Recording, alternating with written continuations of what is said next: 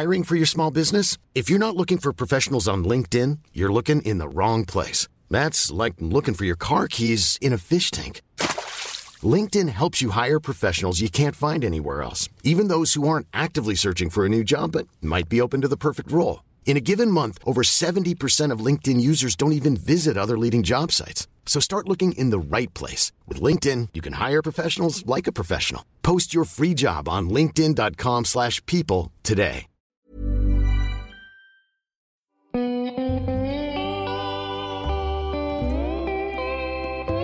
Cafe Lanzarote ja Lauri Saarilehto.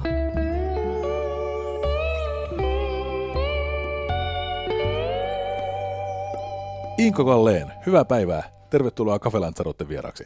Kiitos. Ja kiitos, kun sai tulla tänne kotiisi. Toi odotuselokuva. Sä oot siinä käsikirjoittajana. Sun maailma ennen tota leffaa ja nyt tämän leffan valmistuttua, niin mitä ero niillä on?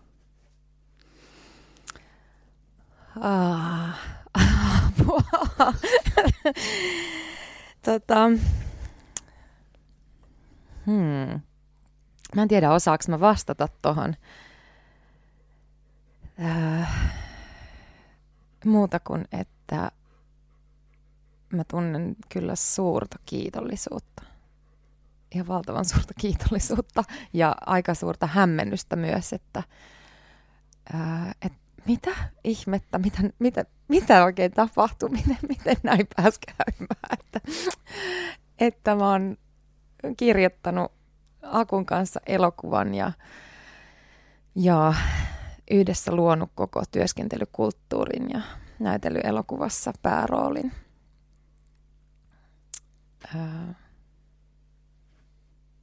En mä osannut kyllä koskaan ajatella, että tämmöinen niin kuin yhdistelmä olisi tapahtunut. Tuo sun oma kysymys, miten näin pääsi käymään, niin miten noin pääsi käymään? No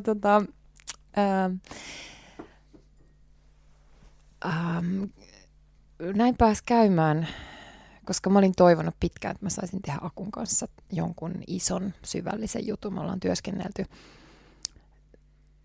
ensimmäisen kerran silloin Kotikatusarjan aikoina. Mä olin 13 ja Aku vähän vanhempi.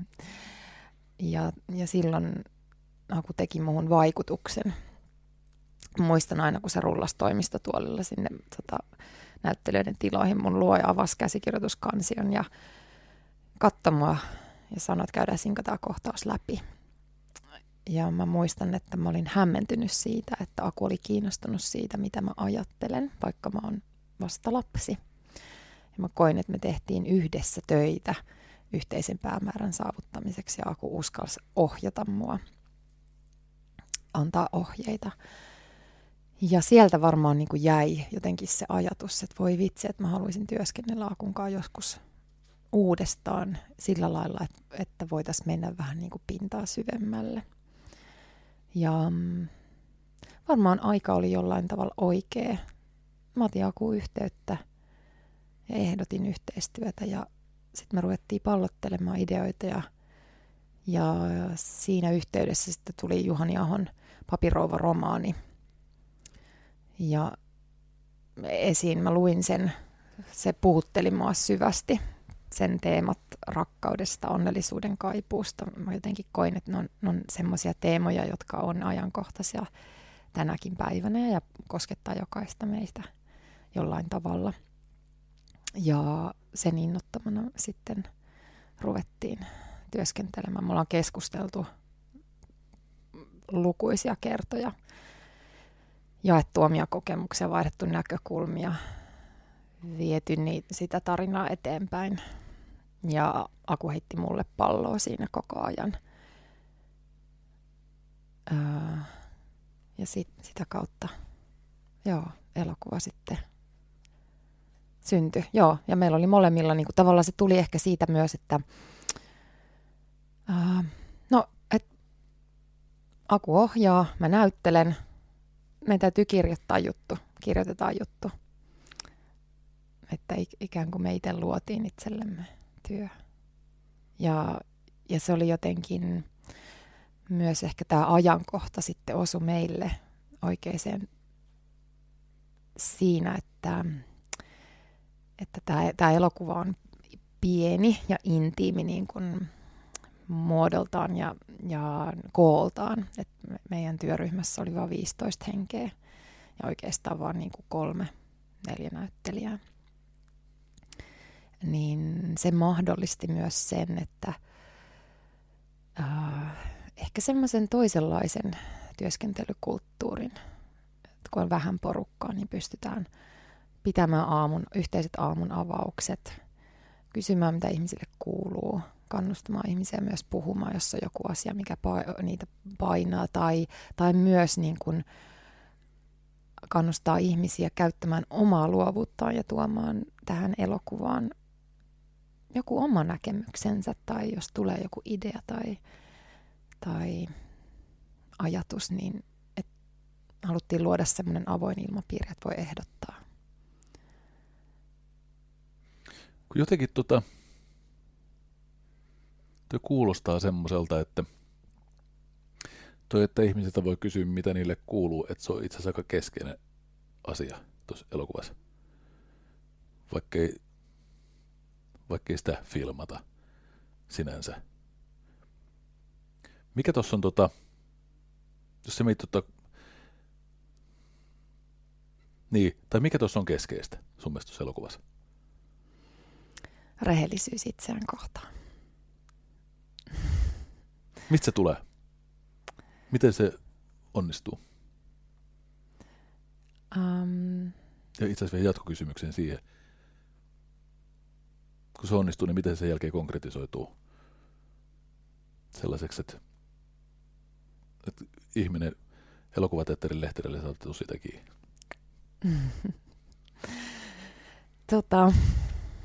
Tämä on syvällinen kysymys, mutta mun tapa ajatella on myös aika syvällistä. Ehkä tämä elokuvakin on aika syvällinen. Joo, rehellisyys itseään kohtaan. Se on mun mielestä kaikkein tärkeintä. Se on myös, voi olla myös vaikeaa ja pelottavaa. Sitä edellyttää pysähtyminen. Pysähtyminen itsensä ääreen, kuulemaan omia tuntemuksia, tunnistamaan myös oma olotila.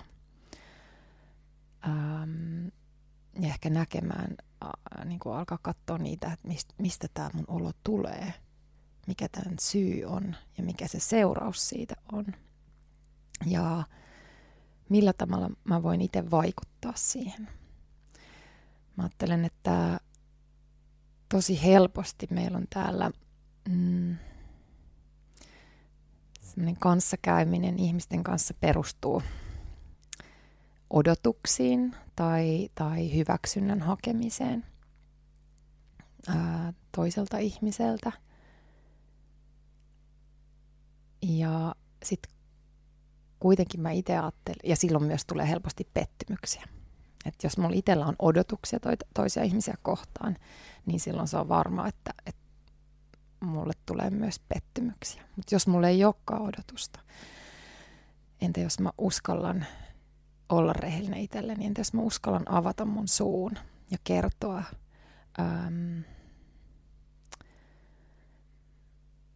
kertoa vaikka mikä mulle tuntuu hyvältä tai mikä mulle on tärkeää, niin silloin mä otan ikään kuin vastuun itsestäni ja omasta hyvinvoinnistani,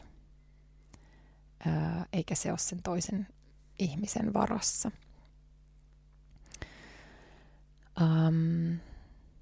Miten se konkretisoituu? No kyllä mun mielestä just sitä kautta, että rehellisyys itselle, uskallus olla sitä mitä on, riippumatta siitä, miten muut ihmiset ympärillä reagoi, niin se lisää hyvinvointia. Se lisää omaa mielen rauhaa, iloa, tasapainoa. Ja se taas lisää sitä väistämättäkin myös ympäristöön, muihin ihmisiin. En tiedä, oliko tämä vähän tällainen filosofinen vastaus. Kysy lisää. Mä en tiedä, saatko kiinni. Mä voin avata kyllä tarkemminkin ja konkreettisemmin vielä.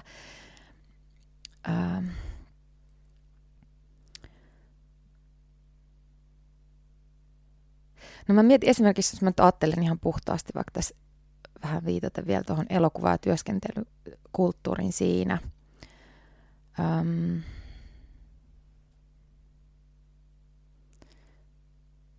No esimerkiksi millä tavalla mä vaikka itse olin rehellinen tai millaisen valinnan mä tein. Meillä on paljon herkkiä, intiimejä kohtauksia elokuvassa.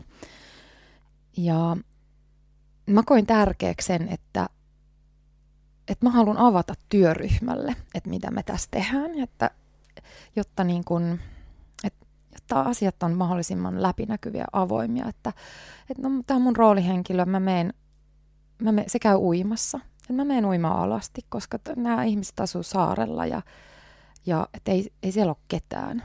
Niin, minkä takia mä käyttäisin uimapukua.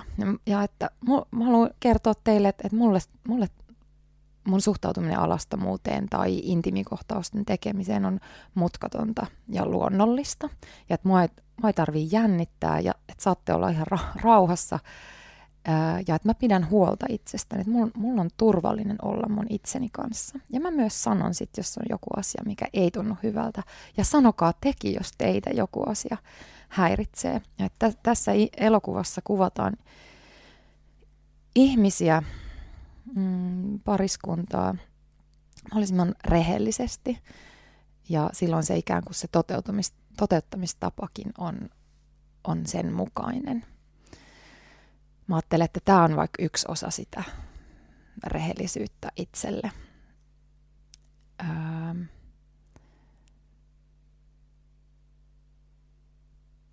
Ja myös ehkä no sit meidän puolelta niin kuin Akun kanssa just sen kysymyksen esittäminen tai sanominen ääneen, että puhukaa, jos on mielessä jotain, mikä mietityttää. Että vaan sillä tavalla voi pitää itsestään huolta, niin kuin, että eihän kukaan muu voi tietää, miten sä voit, ellei itse kerro, että jos on joku asia, joka vaikka painaa mieltä. Ihan sama sitten taas tässä elokuvassa, jos ajatellaan niin kuin parisuhdetta ja näiden päähenkilöiden, sitä se ehkä käsittelee myös, että ei toinen ihminen, ei sen kuulukaan älytä, mitä mun sisällä tapahtuu, jos mä en itse avaa sitä. Ja että miten paljon miten suuri merkitys kommunikaatiolla on. Ja just sillä, että itse ottaa vastuun omasta olotilastaan ja avaa toiselle ihmiselle. Silloin ei tule odotuksia, silloin niin kun nämä asiat on nostettu tähän avoimelle kentällä. Jos sä katsot sitä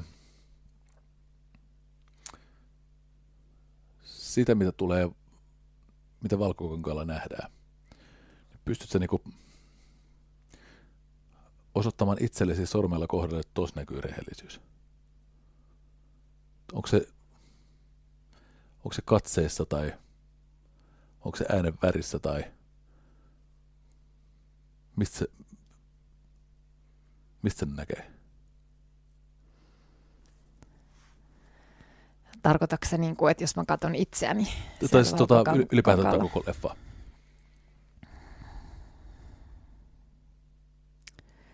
No rehellisyyshän on aina niin kuin katsojan silmässä tai niin kuin jokaisen meidän kokemus rehellisyydestä on omanlainen. Ja mun kokemus on semmoinen, mikä mulla on, tai se värittyy tavallaan mun ehkä niin kuin ajatusmaailman kautta. Ja jollain toisella se voi olla joku toinen.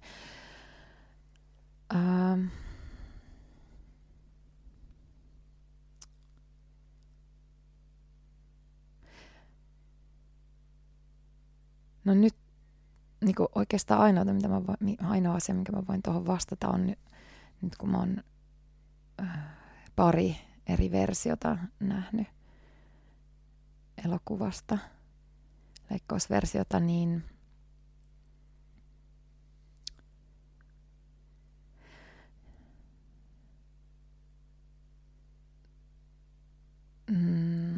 vaikka omassa työssä mä huomaan, että mä näen jotain erilaista kuin mitä mä oon koskaan aikaisemmin nähnyt.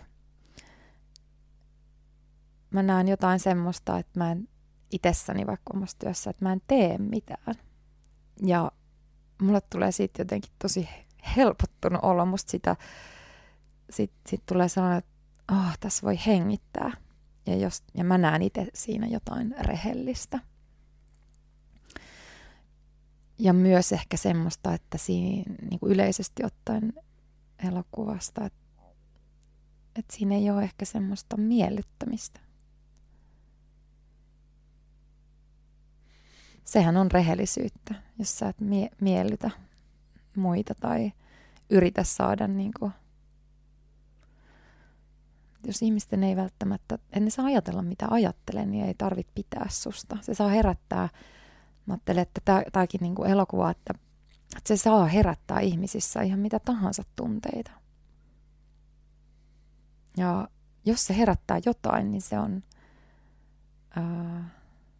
on hyvä asia. Se on niin kuin ehkä mulle ja Akulla ollut se, mitä kun me ollaan kirjoitettu, niin ollut joku semmoinen ajatus, että se niin kuin herättäisi ihmisen ajattelemaan, ehkä katsomaan itseään tai omaa toimintaa tai omaa elämäntilannetta.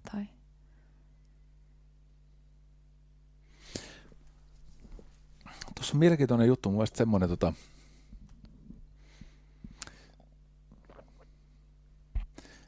että ihmiset saavat ajatella tästä tai kokea, että miten ne haluaa. Niin toi on ihan semmoinen, mikä on, kuka vaan voi sanoa niin. Mutta se, että pystyykö sitä tarkoittamaan ja kenelle sen itse asiassa haluaa sanoa. Että haluaako sen sanoa ihmisille, että ajatelkaa vaan mitä haluatte, vai haluaako sen sanoa itselleen, että mä haluan olla tämmöinen, joka pystyy sanomaan näin. Mutta nyt kun mun mielestä sun on jotenkin ihan älyttömän vahva läsnäolo, tai sillä tavoin, sun läsnäolo on jotenkin niinku tosi niinku tymäkkä, semmoista niinku vankkumatonta. Nyt mä en jotenkin voi olla, mä yritän niinku hahmottaa jotenkin, että mistä toi sun selkäranka on rakennettu.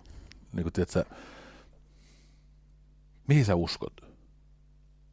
Mikä niinku kuulostaa tosi korkealentoista, mutta niinku tavallaan mikä sua johdattaa? Mä kerron sulle. Se on hyvä kysymys. Mua johdattaa luottamus siihen, että mun sisimmässä on jo kaikki. Mun sisimmässä on rakkaus. Mun sisin on täydellisen kaunis. Sieltä ei puutu mitään. Mun sisimmässä on täydellinen turva.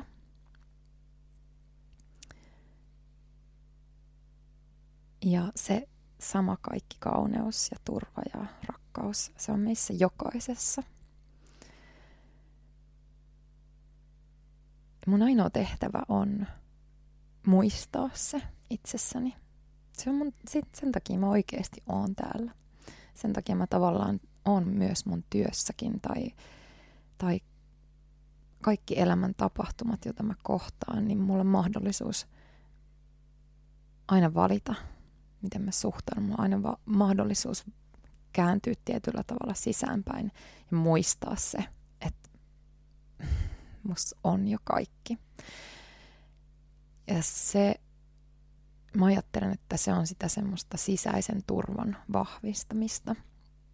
Ja se mahdollistaa sen, että mä voin päästää irti siitä ajatuksesta, että mä en tiedä itse. Mä en tiedä, mikä mulle on parhaaksi. Mutta mä voin 100% luottaa siihen, että mun sisin tietää ja ohjaa mua aina just sinne, minne mun kuuluukin mennä. Ja että mä voin luottaa siihen, että se, mikä mulle on parhaaksi ja mikä muille ihmisille on parhaaksi, se tapahtuu luonnollisesti, jos kuuluu tapahtua omassa tahdissaan. Mä voin päästää irti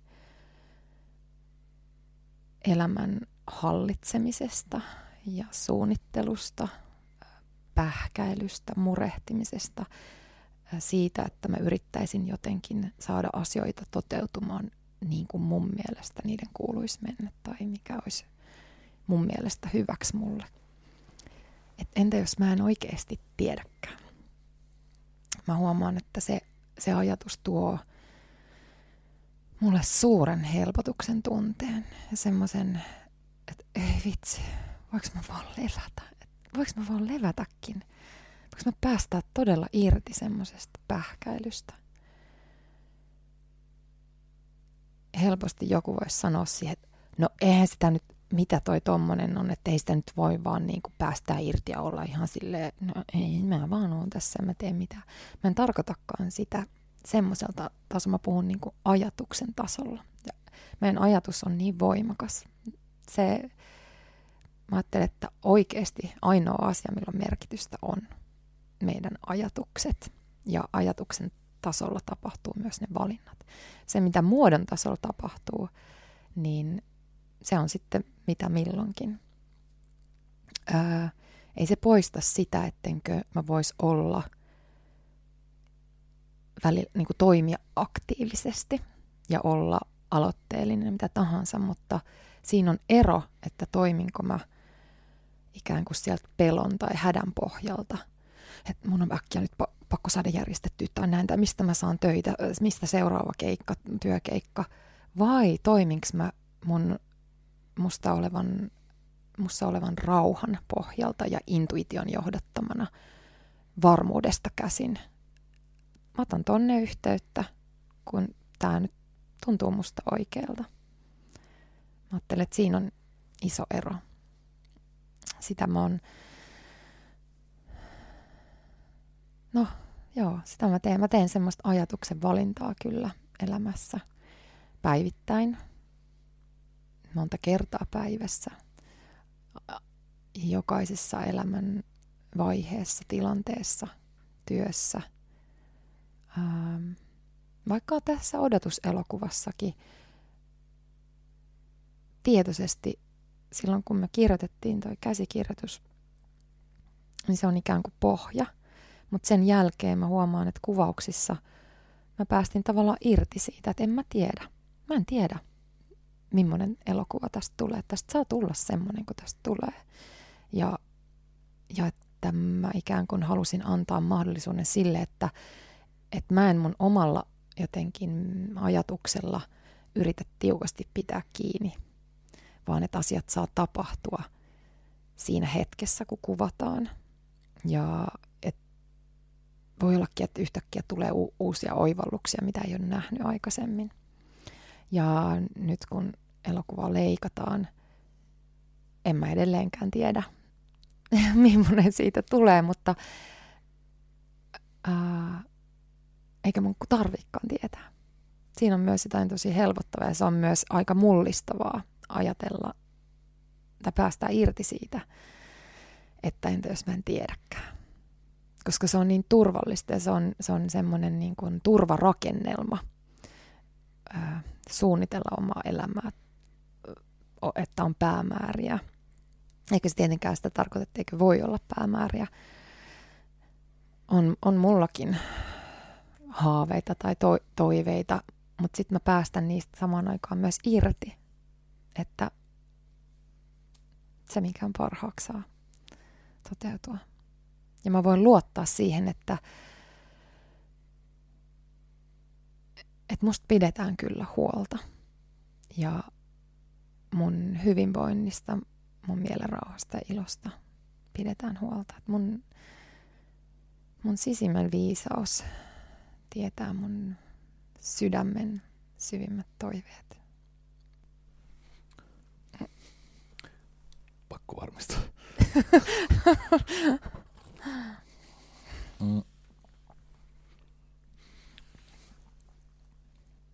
En voi olla kysymättä,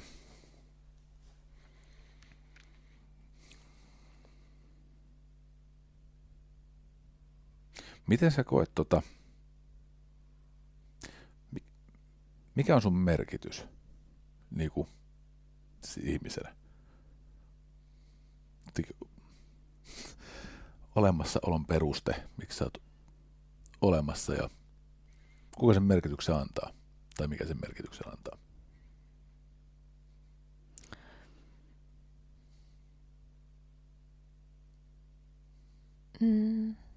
No mä ajattelen, tää ehkä vähän vastaa tuohon samaan kysymykseen, että mä ajattelen, että mä oon täällä muistamassa itsessäni olevan rakkauden. Jokainen meistä on.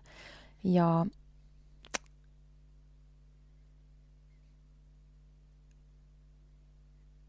mä en oikein voi sanoa sitä, että mikä mun merkitys on, koska en mä sitä tiedä. Mä ajattelen, että sille ei ole niin kauhean suurta merkitystä. Että mun ei tarvii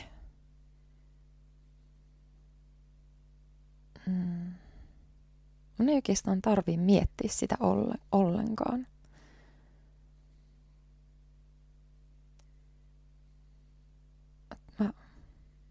Mä saan olla täällä ihan elellä ja sillä lailla, kun hyvältä tuntuu. Jos mä vähän niin kuin avaan tavallaan enemmän, että mistä tämä ehkä menee vielä sinne vähän niin kuin siihen selkärankakysymykseen myös, että silloin kun mä oon ollut parikymppinen, mä muistan, että on ollut sellainen elämän vaihe, että mä oon ensimmäistä kertaa havahtunut siihen, että kaikki on mun elämässä ihan hyvin, mutta mulla ei ole hyvä olla mun sisällä. Mulla on tyytymättömyys ja sen kautta myös joku semmoinen ajatus, että en mä halua elää tälleen. Että mä en usko, että elämän kuuluu olla tämmöistä, vaan että mä uskon, että mulla voi olla joka päivä hyvä olla. Silloin mä oon tietoisesti lähtenyt tekemään töitä itteni kanssa. Mun äiti vinkkasi, äiti oli ollut jollain semmoisella työnohjauskurssilla, vinkkasi yhdestä naisesta, joka alkoi ottaa vastaan. Ja sitten mä rupesin käymään hänen luonaan ja puhumaan ulos kaikkia mun ristiriitoja, pelkoja, häpeän tunteita, ihan mitä tahansa, niin kuin pienimpiä mahdollisia asioita. Ja sitä kautta mä aloin saada uudenlaisia näkökulmia ja ymmärtää sen, että mä oon itse vastuussa mun omasta hyvinvoinnista. Kukaan mun ulkopuolella ei aiheuta mun omaa oloa. Kukaan ei voi oikeasti loukata mua. Mä itse valitsen sen, jos mä loukkaannun. Ja just se ajatus myös, että mun omat odotukset luo pettymyksiä. Hiring for your small business? If you're not looking for professionals on LinkedIn, you're looking in the wrong place. That's like looking for your car keys in a fish tank.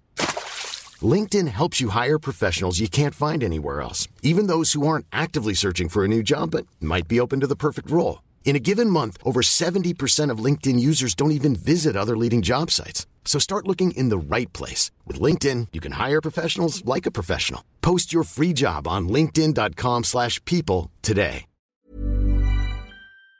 Ja tietyllä tavalla, että jokainen ihminen heijastaa maailmaan sen, mitä itsestään ajattelee. Että jos vaikka joku arvostelee mua,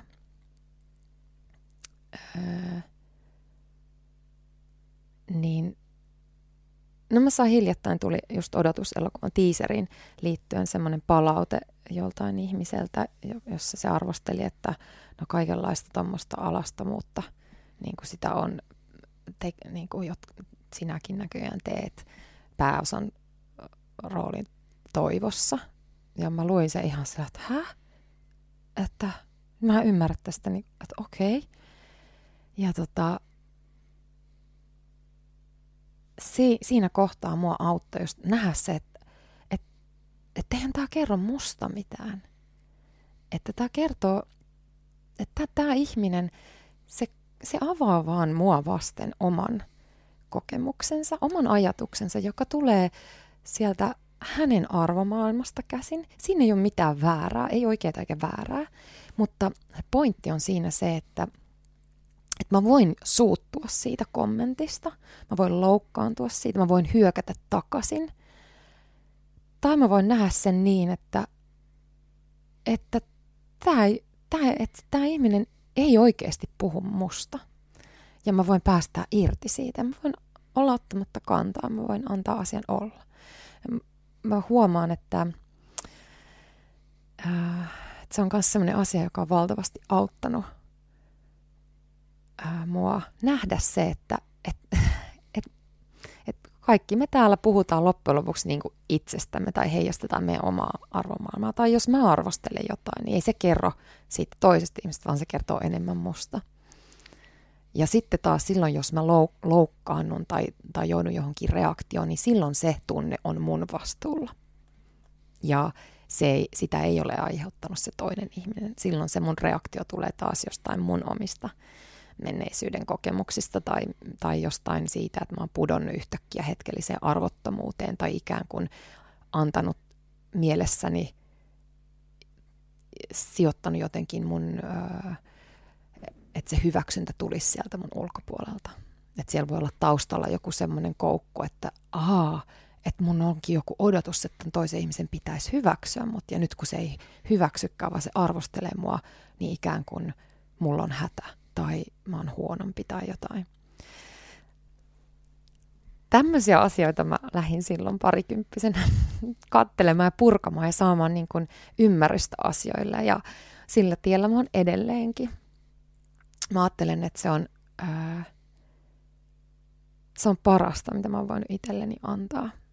Ja se on parasta mun ammatin kannalta. Että on koko ajan jotenkin, mä oon saanut välineitä itselleni, että pystyy myös omassa työssään, kun nousee joku pelkotilanne tai jännittää tai on koekuvaukset tai miten, niin pystyy aina pysäyttämään itsensä ja katsomaan, että hetkinen, mistä tämä tunne tulee ja mikä tämän takana on. Ja haluanko mä olla tässä pahassa olossa vai voiko mä päästä tästä irti? Täällä onkin joku odotus tausta. No entä jos mä päästän irti tästä? Entä jos mun ei tarvikaan tietää, miten tämä menee? Joo, en mä enää muista, mihin mä nyt näytin vähän avaamaan tätä tälleen.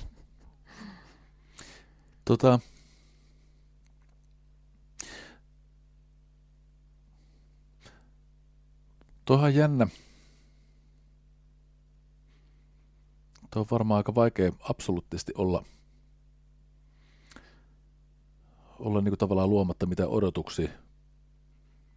Koska jos ei meillä olisi odotuksia, niin paitsi että säästyy pettymyksiltä, niin menettää myös ilahdukset. Niin mitä sä uskallat tai mitä sä haluat odottaa?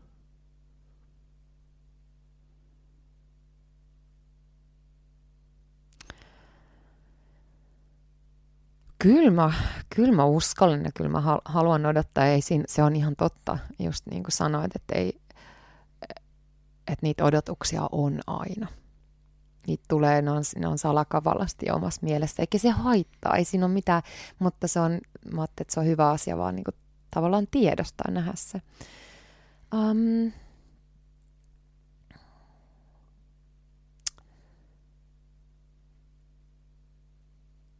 No, mitäkään mä...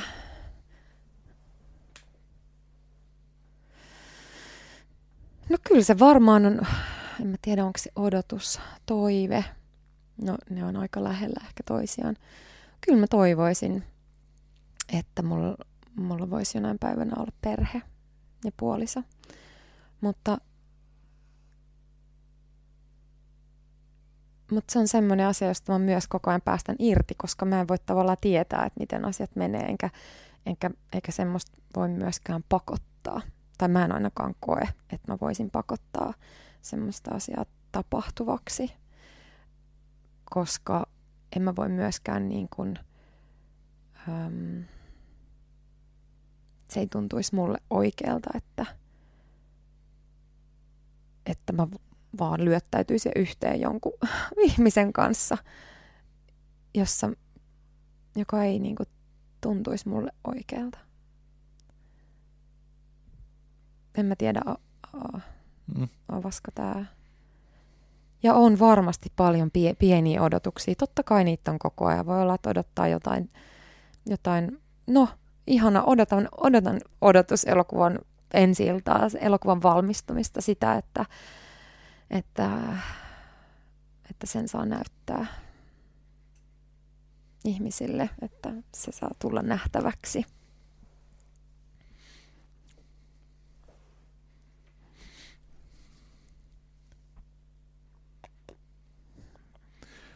Toi odotus tai tuo ajatus siitä, että haluaisit, että olisi perhe niin kuin jonain päivänä.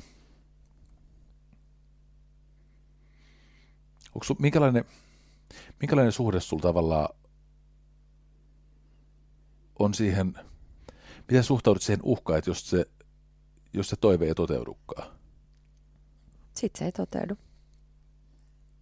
Sitten jos se ei toteudu, niin varmasti se nostattaa erilaisia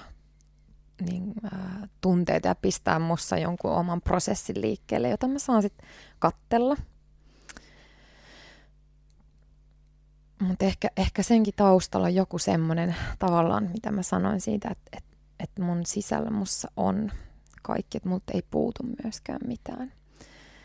Niin kyllä mä tiedän sen, että mä kuitenkin haluan valita sen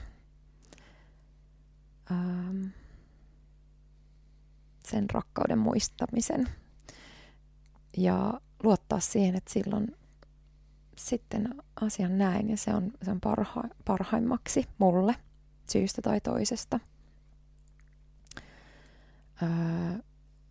Ja että se ei estä mua olemasta onnellinen. Mutta sitten mun elämässä on muita asioita.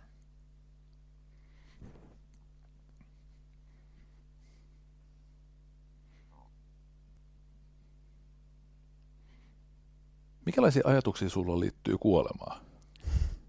Ei vitsi, hauskaa, että sä otat tämän puheeksi, kun mä meinasin just puhua kuolemasta.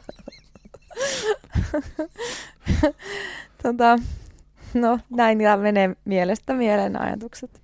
Joo, hyvä kun otit puheeksi. Se sopii tähän oikein hyvin. Mä oon saanut hiljattain katsella kuolemaa omalla kohdalla hyvin läheltä. Mun äiti kuoli maaliskuussa sairastettua 15 vuotta Alzheimerin tautia. Osannut. Kiitos. Mä sain olla äidin vierellä hänen kuolin hetkellä mun veljen kanssa. Ja hyvin konkreettisesti, lempeästi puhuen auttaa häntä lähtemään.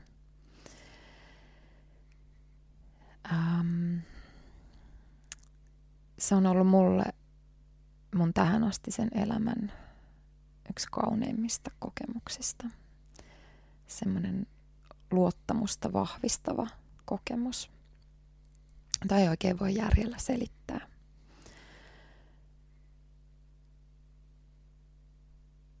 Ja ehkä se entisestään mulle vahvisti sitä, että mikä mulla on kyllä ollut aina jostain syystä, en tiedä, mutta mä en osaa pelätä kuolemaa.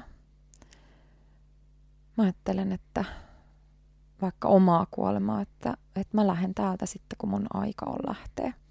Ja on se nyt tai milloin tahansa, minkä tahansa ikäisenä, niin se on just oikea ikä lähteä. Ja tietenkin tuossa niin kuin äidin kuoleman kohdalla, kun se tulee niin lähelle, niin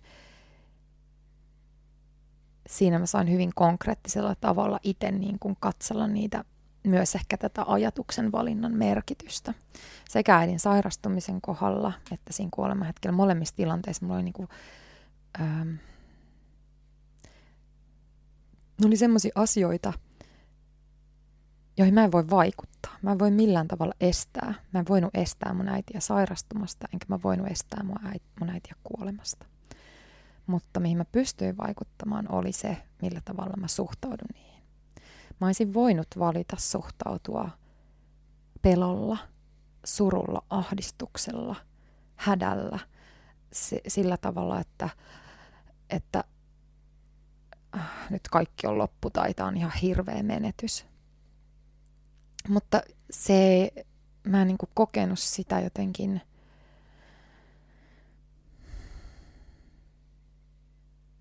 mä en kokenut, että se olisi antanut mulle, vaan mä vaan huomasin, että mä niin kuin luonnostaan valitsin suhtautua hyväksynnällä ja siihen, että entä jos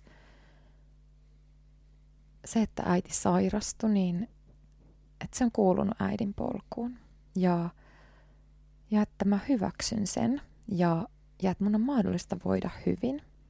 Ja sillä tavalla, kun mä pidän huolta mun omasta hyvinvoinnista, niin sillä tavalla mä kaikkein parhaiten autan myös äitiä. Mä halusin kohdata äidin sillä tavalla, että mä niin kuin tavallaan, vaikka mä näin, että joo, hän on sairas ja hän ei muistanut loppuvaiheessa mitään, eikä pystynyt enää kävelemään eikä oikein puhumaankaan, mutta mä ajattelin koko ajan, että hänen sisin on täysin terve ja hän ymmärtää kyllä.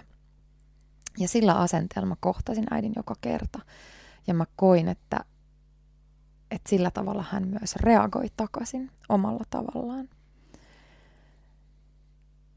Ja myös hyvin kauniilla tavalla siinä kuoleman hetkellä. Kun me mentiin mun veljen kanssa siihen äidin huoneeseen, hän oli toisella kyljellä makas ja hengitti raskaasti. Näki, että hän oli tosi niin kuin joutui tekemään paljon töitä hengittääkseen ja sitten näytti myös, että hän on ihan omassa maailmassaan. Sitten mä sanoin vaan siinä äidille, että me ollaan äiti tässä ja me rakastetaan sua. Että sä voit lähteä rauhassa. Ja sillä samalla sekunnilla yhtäkkiä äidin silmistä rupesi valua kyyneleet. Ja mä koin vahvasti sen, että äiti ymmärtää, äiti kuulee, äiti tietää ihan täysin kaiken. Ja siinä meni tunti, me jäätiin siellä mun veljen kanssa ja sitten äidin hengitys muuttui vieläkin entistä työläämmäksi ja mä koin jälleen voimakkaasti, että mun täytyy auttaa äitiä lähtemään. Ja sitten mä hoin 10 minuutin ajan. En mä muista edes niitä sanoja, mutta vaan niin kuin puhuin hänelle, että sä voit päästä irti ja sä oot täydellisessä turvassa ja me pärjätään täällä. Ja sitten äidin hengitys alkoi hidastua ja muuttui ihan semmoiseksi höyhenen kevyeksi ja hengitysvälit piteni ja sitten pysähtyi.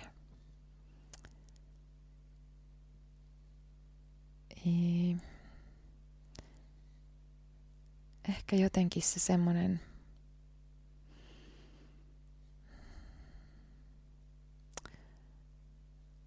mulla on edelleenkin semmoinen olo siitä hetkestä ja äidin kuolemasta, että se on ollut valtavan suuri lahja.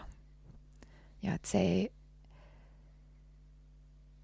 mä en tunnista, että siihen olisi liittynyt semmoista menetyksen tunnetta, eikä surua.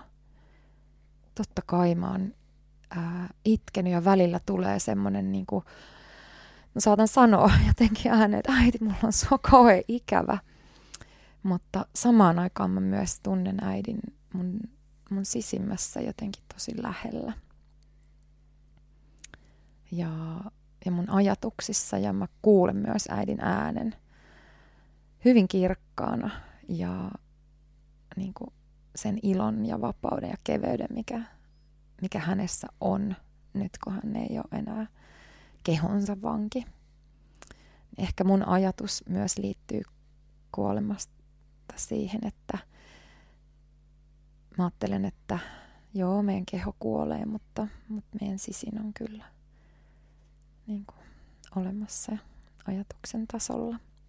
Ja että se poistaa myös niin kuin sen semmoisen hädän tunteen, mikä siihen kuolemaan voisi liittyä.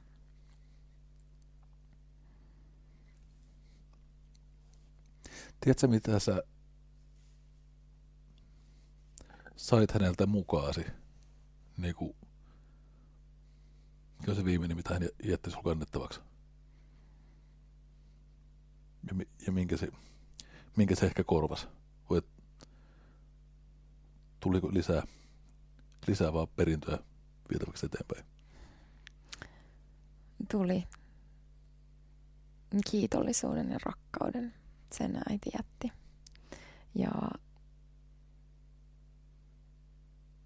Ja luottamuksen.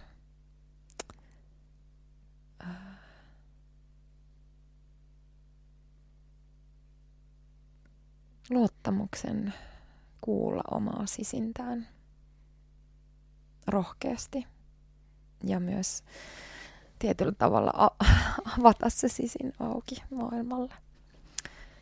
Kyllä mä huomaan, että tässäkin se koskettaa mua. Se on mun mielestä jotain niin suurta ja kaunista. Et mä huomaan niin kuin tässä, kun on puolisen vuotta äidin kuoleman jälkeen katsellut kaikkia näitä tapahtumia. Mä näen, että ei ole sattumaa, että odotuselokuva on niin kuin, että sen kirjoitusvaihe, sen kuvaukset on sattunut just tähän samaan aikaan. Koska siinä mä oon myös itse paljon kokonaisvaltaisemmin kuin koskaan aikaisemmin antanut itseni näkyä. Mä oon ollut luomassa koko elokuvaa, työskentelykulttuuria ja näytellyt myös pääroolin ja halunnut antautua siihen suojaamatta itseäni millään tavalla, koska ei ole mitään syytä, miksi mä vois antaa itseni näkyä niin kuin täysin paljaana. Mä tarkoitan myös, fyysisestikin, mutta myös niin kuin ennen kaikkea mielentasolla.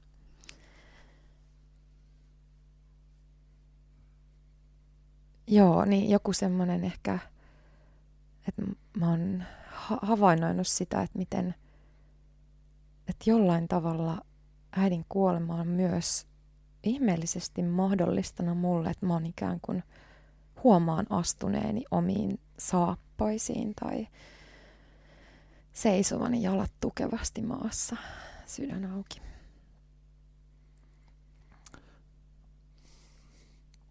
Mä huomaan tunnistan ihan hirvittävän paljon yhtymäkohtia. Tossa miten sä koet, tossa miten sä ajattelet. Ja ihan konkreettisiakin. Siis, mulla on äiti elossa, mulla isä on kuollut.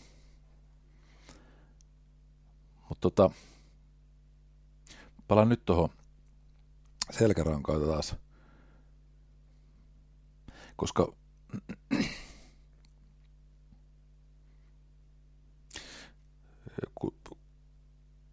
kun sä puhut, niin mä tunnistan monia, niin kuin pystyn samastumaan tosi monen asiaan tuossa. Mutta on yksi ero, jota mä en ainakaan niin kuin tunnista, niin sen takia mä tätä kysyn.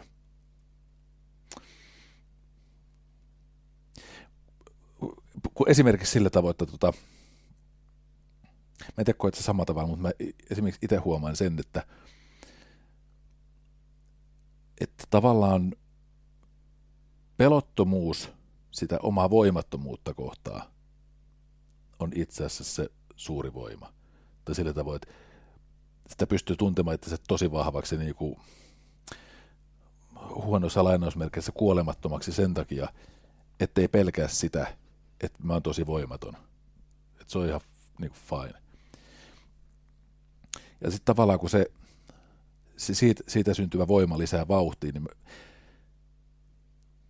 mä huomaan sen, että sit itse kuitenkin hetkittäin hirvittää se tää niinku oma vauhti, että nyt mä oon liian peloton. Että niinku paradoksaalista omalla tavallaan, mutta että haluaisi jollain tavalla olla epävarmempi niinku sillä tavoin, että tämä ei ole ihan näin tämmöistä harmonista tämä maailma ja ihmiselo. Mutta kun mä en aisti sussa samaa. Mä en huomaa, että sua jännittäisi tavallaan, että sulla olisi mitään vauhtipelkoa tavallaan itsesi suhteen. Tulkitseeko mä väärin vai onko se tosiaan sinut tässä maailmassa kaiken muun lisäksi myös sen oman vauhdin kanssa?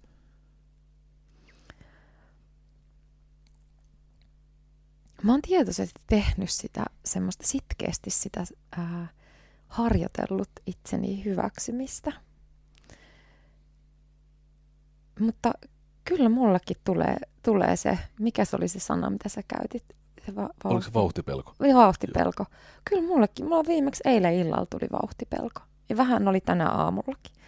Se tulee silloin, mä tunnistan sen välillä, että silloin kun on, just niin kuin sä hyvin kuvasit sitä, että on ollut jotenkin peloton tai niin usein semmoisen jälkeen mä tunnistan, että joku semmoinen pieni ääni sisällä tai se, mä kutsun sitä niin kuin mussa olevaksi pelon puoleksi tai egoksi, joka niin kuin nappaa sitä kiinni, että mitä sä oikein luulet olevasta tai joku lause, millä se yrittää ikään kuin saada pieneksi tai mä tunnistan, että tulee sellainen olo, että on niin kuin pupu ja tekisi vaan mieli työtä pääpensaaseen piilo.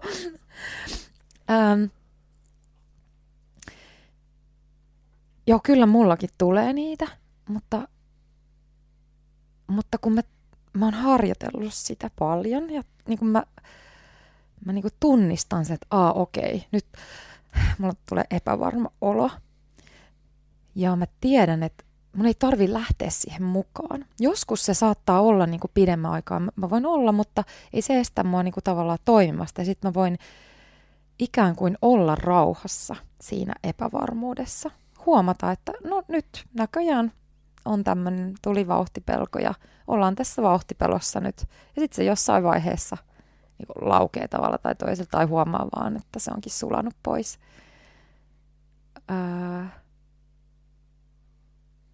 Mutta oleellista on siinä se, että mun ei tarvitse lähteä siihen mukaan. Mun ei tarvitse uskoa sitä. Mä voin huomata sen ja jälleen pysähtyä ja katsoa, että okei, tää tulee tästä näin nyt näköjään. Tai joku, aina sitä ei niin selvästi saa välttämättä kiinni, mutta taas mä voin valita, että haluanko mä lähteä nyt tähän niin kuin mollaamaan tai sättimään tai kauhistelemaan jotenkin, vai päästäkö mä irti, tai annaks mä tän nyt olla vaan, ja hyväksyn sen, että nyt mä oon tässä olossa, vauhtipelkoineni. Hyppää vielä takaspäin. Se hetki, kun Aku Louhimies rullasi sun luo ja sanoi, että käydään nämä sun replat läpi.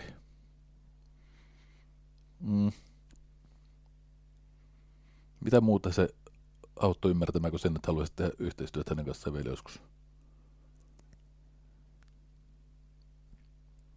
Mitä se muutti? Mitä se muutti?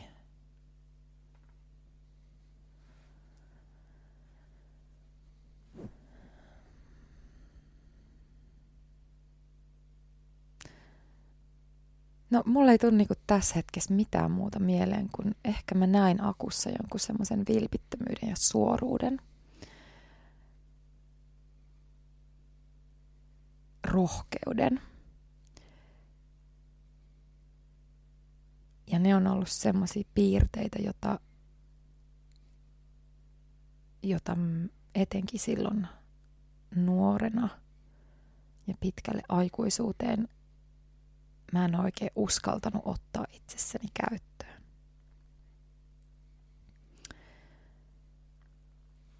En tiedä, olisiko olla, että sillä olisi ollut tavallaan, mä olisin ehkä tunnistanut siinä jonkun semmoisen ikään kuin Akun kautta heijastanut jotain semmoista, joka on ollut tietona mun sisällä, että mitä tavallaan mä itse myös haluan. Että mä haluan olla rohkea tai mä haluan niin kuin olla rehellinen itselleni ja peloton ja mennä pelkoa päin.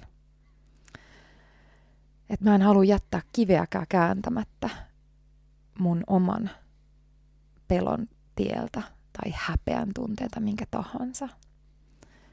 Ja mä luulen, että se on niinku se matka, mitä mä oon tehnyt jollain lailla jo sieltä asti, tietoisesti siitä parikymppisestä asti, ja jota varmasti tuun tekemään ihan koko loppuelämäni, koska elämä jatkuu ja elämässä on koko ajan erilaisia tilanteita ja aina tulee niin kuin, ei sitä ole milloinkaan valmis. Aina niin kuin yllättävällä tavalla nousee joku, että okei, mulla nousee tämmöinen reaktio ja taas saa päästä irti tai mennä sitä pelkoa päin ja avata jotain asiaa.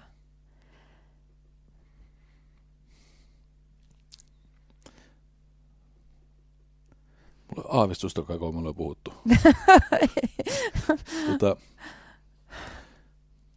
Normaalisti mä pystyisin päättelemään tuon teen lämmöstä. Mutta nyt tässä jo tuon teen hörppääminen olisi rikkonut jotain, niin se voi olla vain, että tästä ollaan paljon yli. Tästä on 45 minuuttia tullut kasaan, mutta Inka Kalleen ihan valtavasti kiitoksia. Kiitos. Kiitos, Laura.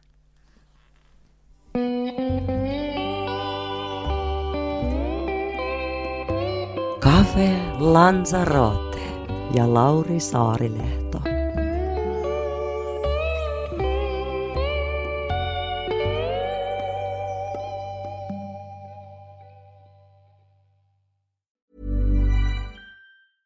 Even when we're on a budget, we still deserve nice things.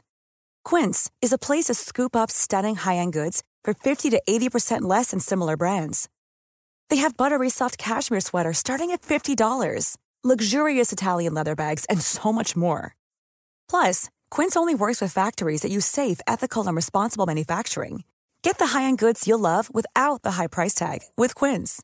Go to quince.com/style for free shipping and 365-day returns.